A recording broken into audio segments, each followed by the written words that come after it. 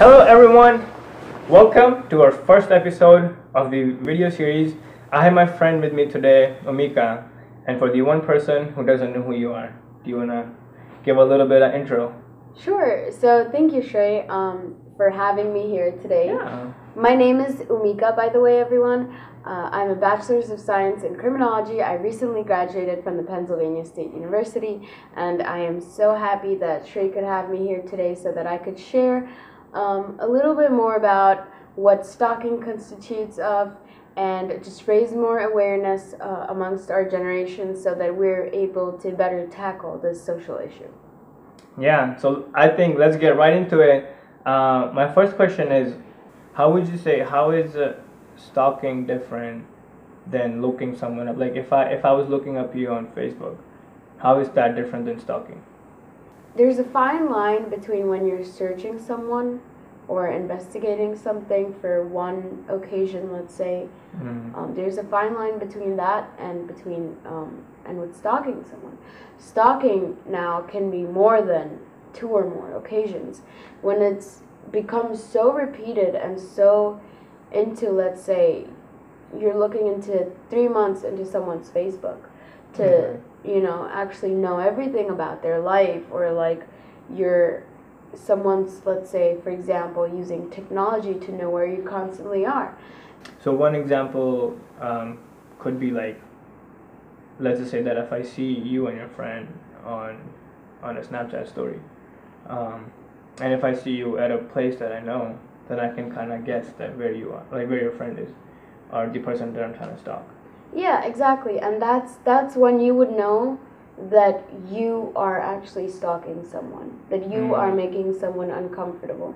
And when do you know that you're making that person uncomfortable is when you create some sort of fear in their life, or you create that sense of uncomfort for them. So that brings to my next question is, if I was being stalked, what are some of the signs that would be there?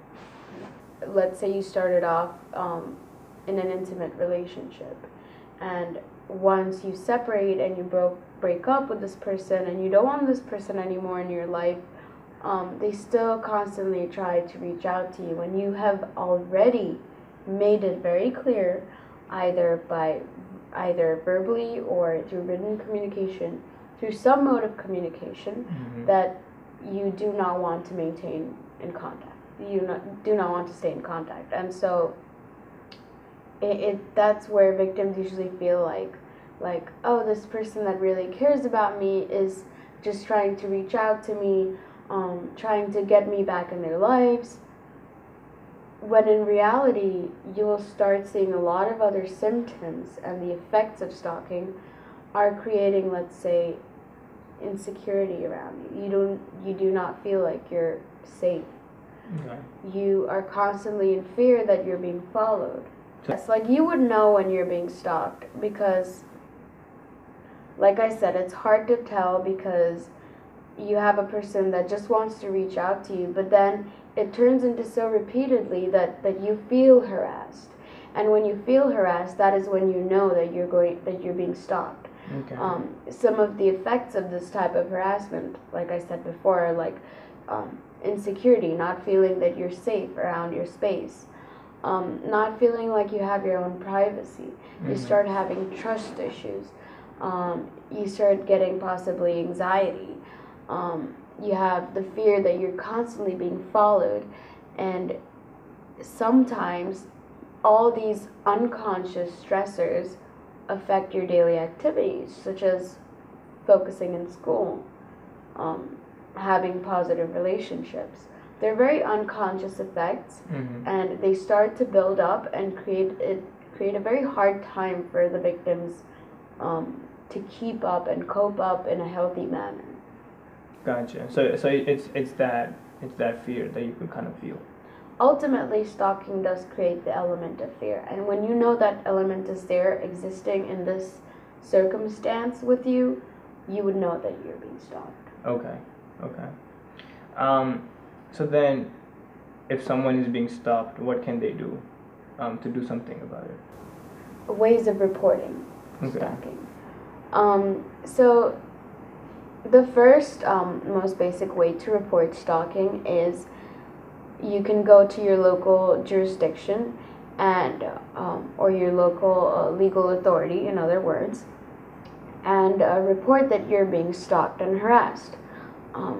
Usually you start off with the police, report some of the events, and what I would suggest is having a timeline of the different occasions and instances that someone has been trying to reach out to you. Okay. Whether it's emails, text messages, phone calls, maybe they are trying to visit you or trying to contact you through a friend, through a mutual friend.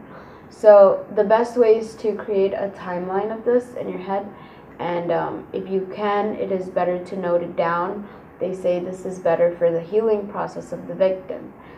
It helps you relieve yourself and not keep all this in memory. And so you can write down the account of the events, Okay. and take it to the police station and just mention what are all the events that occurred. Okay. The police is then going to record an incident report, and this incident report can then be used for you to decide what course of action you would like to take. So then I think those events could be like screenshots of text messages or screenshot of emails or whatever, however they're trying to like Yes. reach out to you. And it is better to save these, because in the event that, something happens where you would need to pull out this information for the local legal authorities, you would have solid proof of your claim. It is up to you to also decide what do you want law enforcement to do about it. Okay. Whether you want to pursue any charges of harassment or stalking in court legally, or whether you simply want to issue a warning call. Okay. Oftentimes, when the police gives out a warning call to the perpetrator, it could solve the issue, and it could not even in some cases. But if it does, that's a good thing. If it does not, eventually the fact that you had accounted everything and all the events with the legal authority shows that you have proof that you already have reported such an incident, and then that a repeated offense after the warning call can turn into formal criminal charges of harassment and stalking. They can be summary offense, or even depending on the nature of the stalking and the seriousness of it, it could turn into a misdemeanor offense for the perpetrator. Another option could also be to pursue a restraining order. And What does that mean? a restraining order is a formal court-appointed order for a person to stay away from you. It can be for the person to stay away from you due to abuse or due to harassment. And like I said before, it is up to the victim to decide if they want to pursue this. The fact that you report it to the authority does not mean that they ultimately will take the decision. They will mostly ask you, what steps do you want us to take for you? Whether it's a warning call or a restraining order. And to bear in mind that if it does turn into a restraining order, this is more of a civil procedure. And it would, a lot of questions that perpetrators commonly have is, will this show up in my criminal background record? And the answer is, it depends on the nature of the crime. But whereas were you to file a restraining order, it would firstly appear in your civil background check, in your civil record.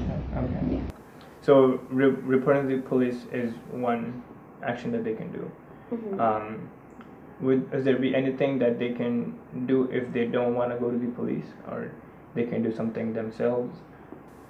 If possible, you could even consult with some friends and take feedback. And it is very important to choose which friends you're able to share this with, or maybe family members, and mention that this is happening and that it's making things inconvenient for you, and what course of action would be suggested, or whether or not you should approach the police about it. And oftentimes, talking with close friends and family really helps brainstorm and understand your own thoughts better so that you understand if this is really what you want. But definitely, I would say that reporting is so important. I would definitely encourage reporting above any other course of action, because that is where you start to also take your power back. What can a friend do if I know a friend and if they're being stalked? What's my role, or what can I do to help him or her? Right. At that point, it is very important that you do not first reject and say or deny their feelings.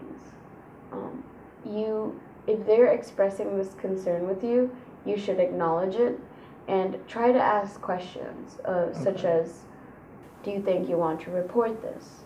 What would make you feel comfortable? These are some questions that you can ask your friend instead of saying things like, I don't think you're being stalked. That's absurd. This wouldn't ever happen to you. That's all we had for you guys. Thank you so much for watching. If you have any questions, please put in the comments or send us an email. The email is right in the description below. Please bear in mind that if you have ever been a victim of harassment, do take actions to understand your emotions, your feelings, and what course of action you want to take with that. Mm-hmm. And if you have any resources that you can share with us for other people, definitely drop them in the comments below, right? Yeah, that'd be very helpful too. And we'll also put some resources in the description box.